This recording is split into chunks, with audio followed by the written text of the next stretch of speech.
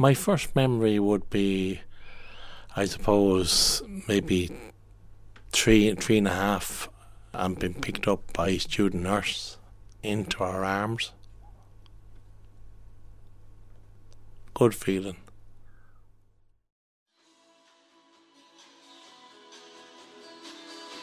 Right. You give me the push. We're right at the main entrance here, as you can see. And as you came in, the fish tank. This is John McGuire's home, but it may not be for much longer. We go down straight down the corridor here, and the first door on your right. John uses a wheelchair and lives in a Cheshire home in Dublin. Knock at this door. No matter what corridor I take you on to, every bedroom will be identical to what you've seen. Cheshire homes are residential centres for people with disabilities. I'll take you to my own, which is down here. They're spread throughout Ireland, but as the name suggests, they originated in England. However, they're not named after the English county of Cheshire, but after a World War II pilot. He was Group Captain Leonard Cheshire. Evelyn Pender of Cheshire, Ireland. He was the British witness at Nagasaki, and after that he retired from the Air Force. And he came back to the UK and he saw that there was nowhere for wounded veterans to live. So he started off by taking one person into his home, someone who had a disability after the war, and he tried to give them a home from home environment. And then that grew, and eventually he had a number of homes across the UK. Some years later, somebody bequeathed a house in Shillelagh in County Wicklow to start the first Cheshire home in Ireland. Now there are 21 locations in Ireland where Cheshire Ireland run services for people with disabilities, so adults with primarily physical and neurological disabilities. In here, am I at a bed? Am I at a doorway? You are, yeah. Here, I'll take you in here now. Okay. Am I going in? There's a door here. Will I open it? No. In here is mine. This is my room. The Cheshire home in Monkstown, South Dublin, has been John McGuire's home since the 1990s. Now, as you can see, there's radios. There's a big silver radio, Sony record player, 3 CD machine, 2 tape decks. All my CDs are down here, look, under there. John is nearly 60. He's lived in care all his life, since he was a toddler actually. And he was put into care when he was 2 years old because he was born with a disability. A very mild form of cerebral palsy. At that time, anybody that was born with a disability, they were automatically put into an institution. Automatically putting small children like John into institutions was part of the culture of the time. But there were practical reasons for this. Children like John needed regular treatment, and if they were from remote rural areas, the best way to do this was to put the child into an institution. At that time, you'd have got no physiotherapy or anything if you stayed down the country with family. Noel Early was one such child. When he was 3 years of age, he moved from Roscommon to Bray, County Wicklow. You done all your schooling in physiotherapy and your meals were provided every day, and it was better move to somewhere where these services would be provided. But John's family didn't live in a remote rural area. They lived on Dublin's north side, and not that far from the Baldoyle home where John lived. In the 18 years in St Mary's in Baldoyle, I never got back to see the family house.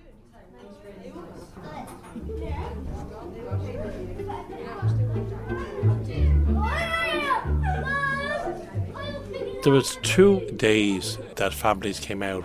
One was midweek of a Wednesday and the other one was a Sunday. And they came, say, from 2 to 4. They were kind, and they'd bring me out sweets and chocolates and minerals and the usual kind of stuff that you'd bring kids. Then the bell would ring around 4 o'clock, giving the indication that it was time for families to leave. Like.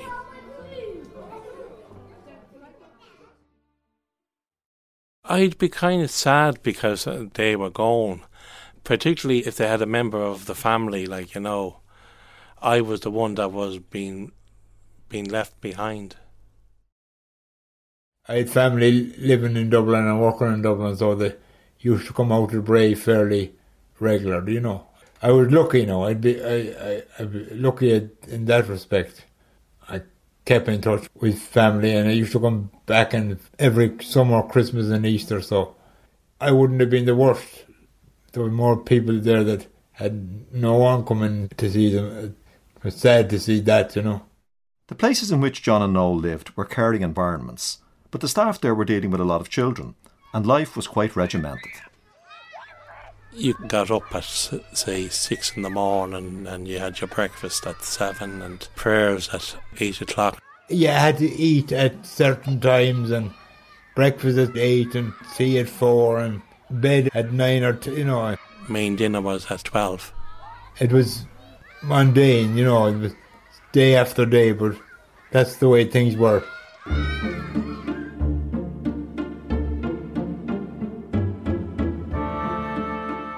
I was kind of wild, you know. I was, a lot of the time, I didn't obey the orders, like, you know. And what would be the result if you did that? Would they punish you? Yes, they'd kind of punish you, like putting you to bed, but I'd get back up, like, you know, and I'd hide in parts of the building, like, you know. I was a bit on the wild side, and I wouldn't sit down any more than for 5 minutes at any given time. Even in school, I hated school.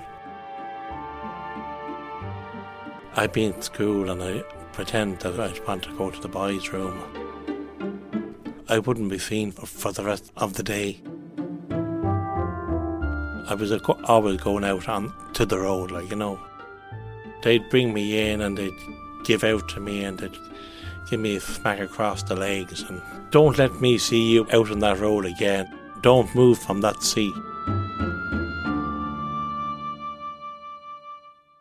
While life in the homes was routine and regimented, there were plenty of other children in similar situations. You weren't as unusual as you would be in the mainstream schools of the time. But while all children had disabilities of some sort, their treatments and outcomes were different. This meant that they stayed for various lengths of time. Children were coming and going so much, it could be hard forging and maintaining friendships. There wouldn't be a fuss made, like, you know, it would be kind of just pack and move on and move up and move out, and somebody else would be coming to take their place. A lot of them moved maybe home in different parts of the country, but that's the way things were done at that time. People that went home to their own homes, they kind of left before me. Eventually, though, everyone had to leave. That was when they reached their 18th birthday. John and Noel both knew that when they turned 18, they'd have to move out of the children's homes and into adult accommodation. So, when they became 18, Noel moved back west, while John stayed in Dublin. It was sad leaving. I knew a lot from Bray.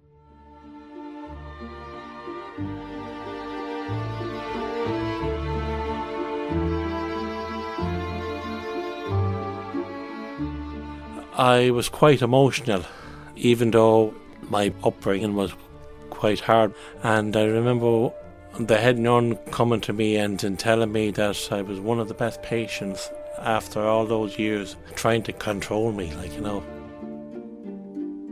I was quite emotional the day I was leaving. Not so much of the staff, but of my friends that I've made over the years. Oh, I practically nearly went around everybody and I said goodbye, and nurses that I got on with, they were crying, you know, as well.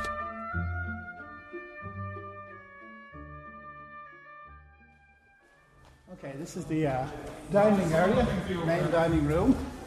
Okay. And it's not quite lunchtime yet. Okay. John eventually ended up here in the Cheshire home in Monkstown, Dublin, in his 40s. By now he was using a wheelchair full-time and had lost the sight of one eye. This Monkstown home was brand new, and chances were this would be his home for the rest of his life. Or so he thought at the time. You can see this is a reasonably active place. Patrick Keane is the manager here. John, hello John.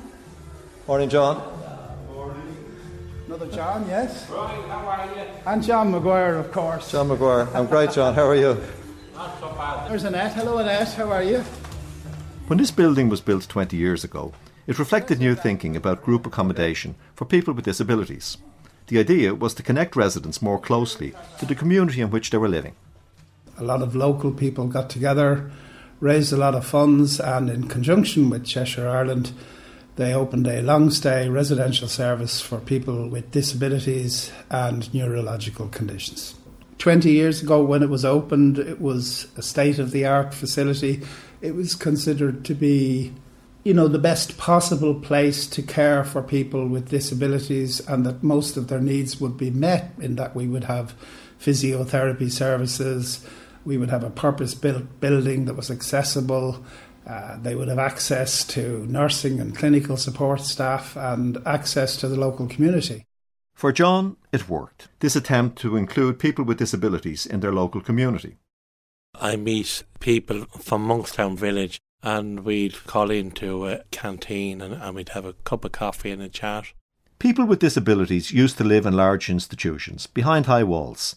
Then smaller residential units were built, like the one in which John lives in Monkstown, County Dublin. Evelyn Pender of Cheshire, Ireland. They went on group activities together, so maybe a group would go to bingo. It wasn't possibly the life that they would have chosen for themselves. Cheshire Ireland is transforming now into an organisation where we support people to live a life of their own choosing. People with disabilities don't need to be grouped together in large numbers, but can actually live a full normal life just like you or I. People starting to see people with disabilities having the right to live in their own house, to maybe have their own front door in their own local community. But John's local community is here, in the Cheshire home. And here's my television. And back here is a video recorder, my landline telephone, and I have a fridge. He was put into an institution at 2 years of age, and he never went home again. And now he's 59. And look, there's photographs of my good self. That's my mother and father and my eldest sister. So the notion of moving out of a place like this to live on his own is a daunting one. He remembers when he first heard about the idea. Well, there's been whispers going around for quite a number of years. 1 or 2 people came to me from headquarters and I was asked, would I be interested? And I said yes, I'd give it a go. While John gave a tentative yes to living on his own, Noel Early, who went back west, had already made the move. Well, I done a course in Galway, independent living course, and only by chance I came upon where I am now. Noel now lives in a single-storey terraced house on the outskirts of Ballina in County Mayo. I was a bit concerned about the town distance and would you get with the chair in and out of town, but after a few trips in and out, it was no length. And when it came to independent living, Noel tried really hard to make it work for him.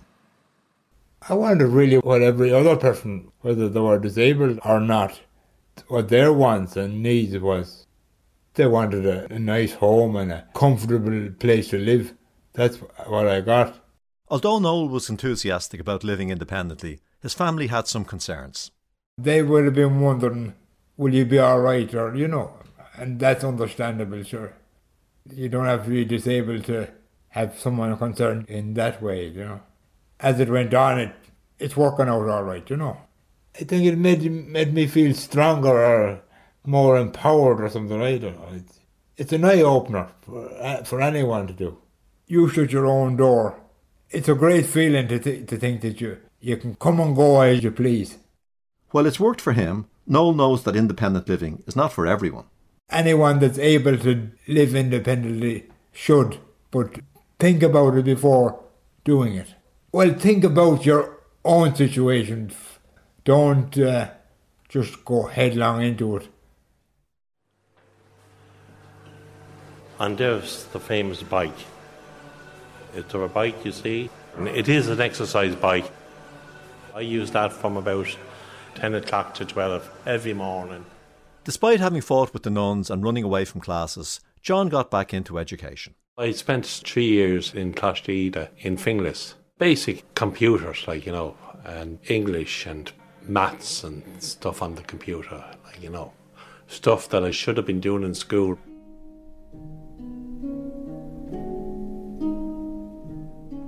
When John was 40, as well as being in a wheelchair, he'd lost the sight in one eye. Then 3 years later, there was worse to come. It was a Wednesday, the 5th of March 1997. I was out and about, up in Dunleary, came home, not a bother on me. 5 o'clock came, I was laughing and joking. I was just sitting having my tea, and the room went completely dark. I thought the lights went out. Everything just went dark. It's like as if you pulled down that blind and pulled those curtains. Like, that's how simple it happened. I can tell you, I froze. I couldn't believe it, you know. I went into total shock. I thought the room went into darkness for some unknown reason. No, it was me losing my sight. I got no pre-warning.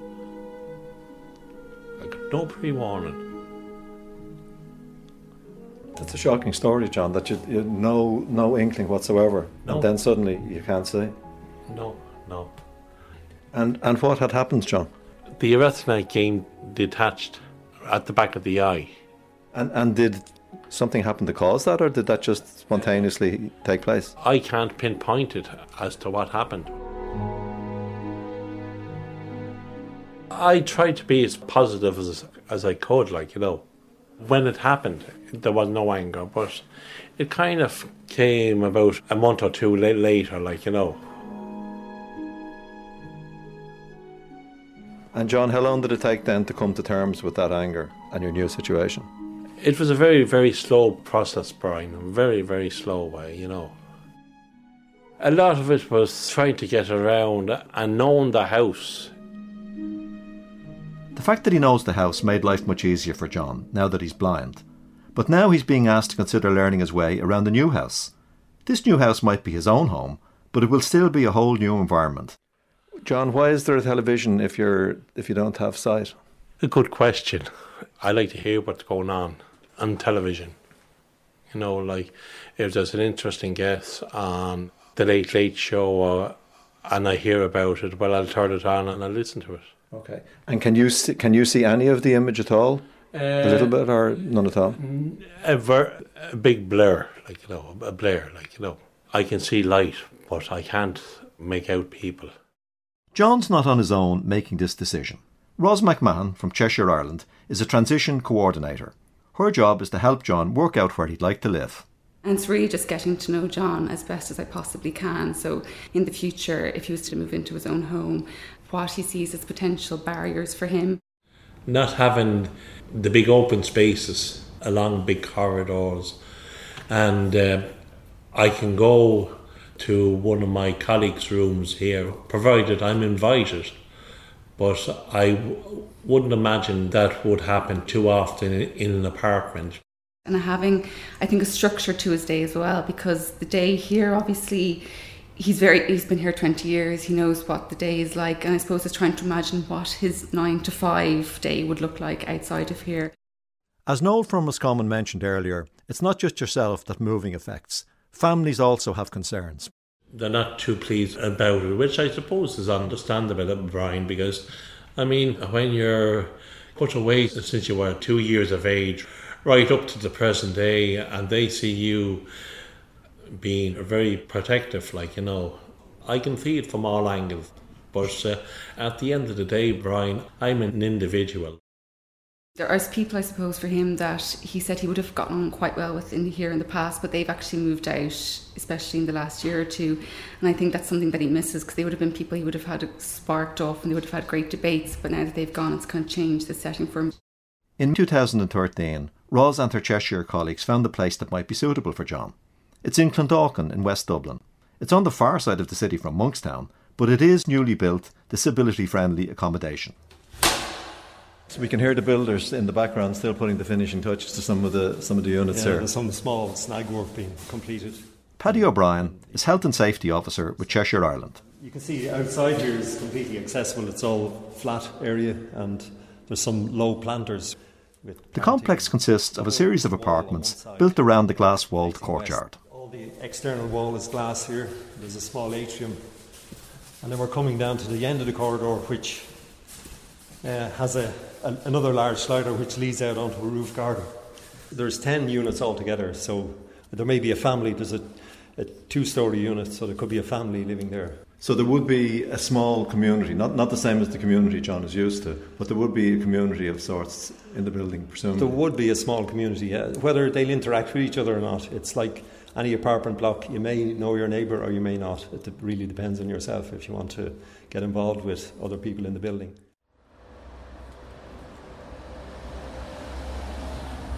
I'm standing at the gates of Valhalla, a new purpose-built complex in Clondalkin. And today is the day that John Maguire is coming to see the accommodation that could be his new home.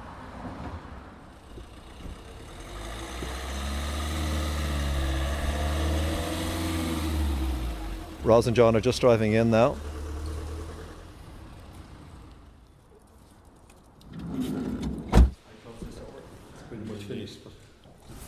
So we're in the living area, come kitchen.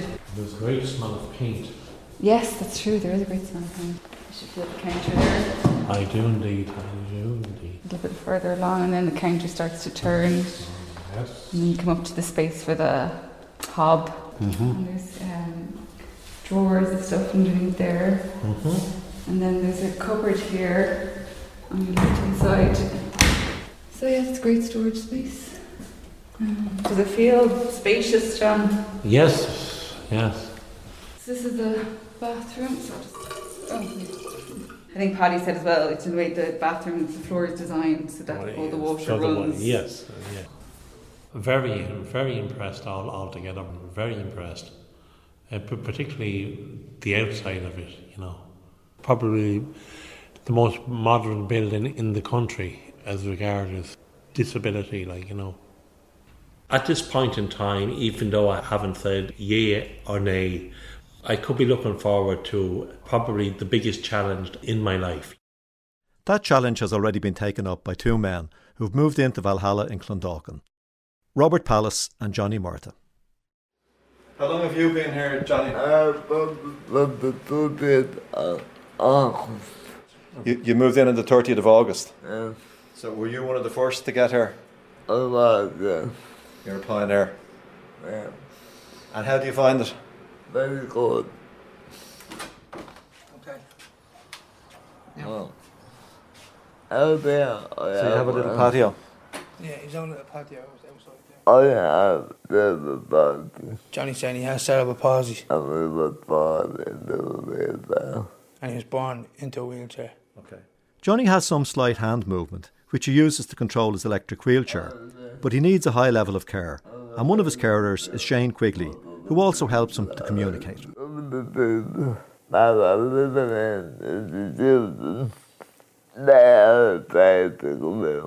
people that are living in what he's calling institution, like care homes and stuff like that, are afraid to move out, like the way he was. And you wouldn't want to go back. Johnny, can you tell us what it felt like on your last day when you were stepping out of residential care? What did that feel like? Very good. In the arms, of the residents, they had the radio on, and the television on at the one time. He felt very good when he was leaving the care home, because little things like sharing a room with other people, where one person would want to listen to the radio, one person would be watching the TV. He knew he wanted to move out, and he's saying that it changed his life completely. He's more independent now of himself, and he makes his own choices. And Johnny, that all sounds really positive, but was there any kind of sadness at leaving friends behind? No. On the other hand, across the corridor, Robert Pallas in another apartment isn't so definite. You could have a grey crack.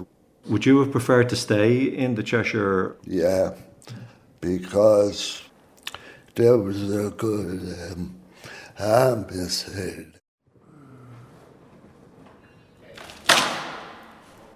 The Valhalla complex is everything you could want in a new building. It's bright, it's airy, it's wheelchair friendly.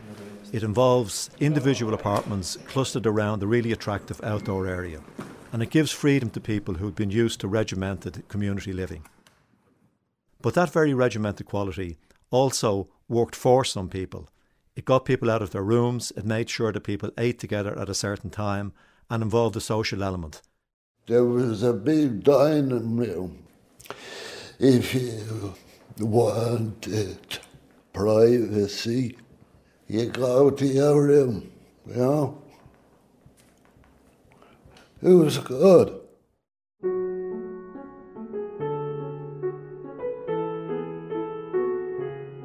So back to John Maguire. He has the option of an apartment in Valhalla. Will he feel like Johnny Murtha, who loves living there, or will he feel like Robert Pallas, who misses the company of his previous life?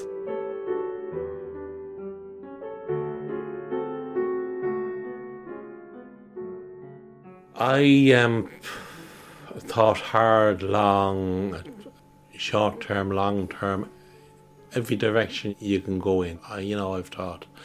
And I'm in this location almost 21 years, and I know the people, and I know people from Blackrock to Wexford and so on. 10, 15, 20 years ago, I think I would have moved to Clondalkin, no bother, but people today are kind of running around. They don't necessarily stop and talk to you like they used to, from what I know, I won't be moving to Valhalla.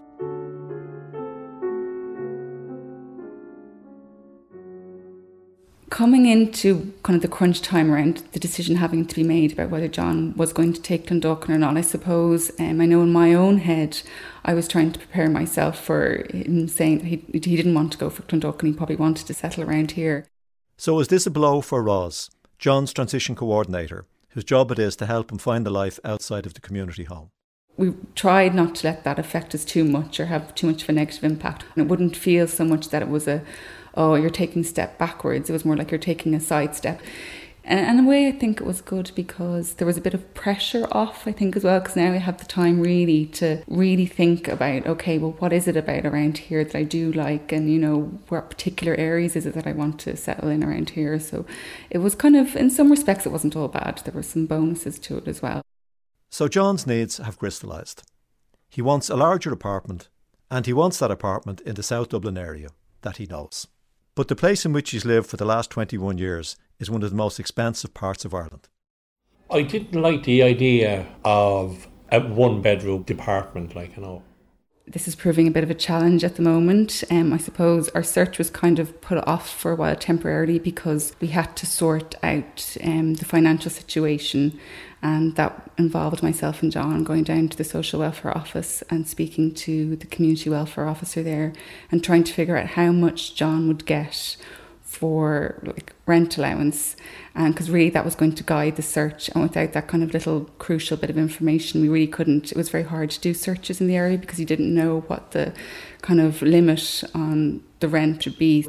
And so then the last 2 weeks maybe we've put a bit more effort into actually doing kind of searches the way normal people would. But I suppose what makes it a little bit different now is that before we would have been looking at properties to rent, and now we're actually also looking at properties for purchase in the hope that if there is something very suitable and accessible for John and it kind of ticks most of the boxes, we might be able to partner with the housing association and they could possibly purchase the property and then kind of lease it to John. And John, can I ask you, what happens if someone says, no, I don't want to live? Good question. I don't know the answer to that, but as far as I know, it's going within the next, say, 4 to 5 years. That's a little cleaner's room, and at the moment I think it's 4FM that's on at the moment. And right now you're listening to the Hot House Flowers. Don't go, not for the moment. But don't rule it out either, says Evelyn Pender of Cheshire, Ireland. I suppose it's, that people embrace the challenges ahead, because it's not always easy after being many years in a group setting or a congregated setting to have the bravery, I suppose, and the courage that it needs to move out and to make that leap. But when you see the difference that it makes to someone's life, how rich someone's life can be, you really realise what a difference it can make and that it's well worth it. John knows it may be worth it. Despite the fact that he's looking for a new home in one of the most expensive places in Ireland in which to live, and despite the fact that he's almost 60, uses a wheelchair and is blind, John Maguire reckons he could leave the Cheshire home and manage. However, there's still one thing that concerns him: company. I've always had people around me 24/7. And John, if you were to move and you didn't have people around you, would that be a plus or a minus? It'd be a minus. It'd be a minus. You know. Why would that be? Well, as I say, like, you know, you're here this morning, and when you leave, I won't be alone.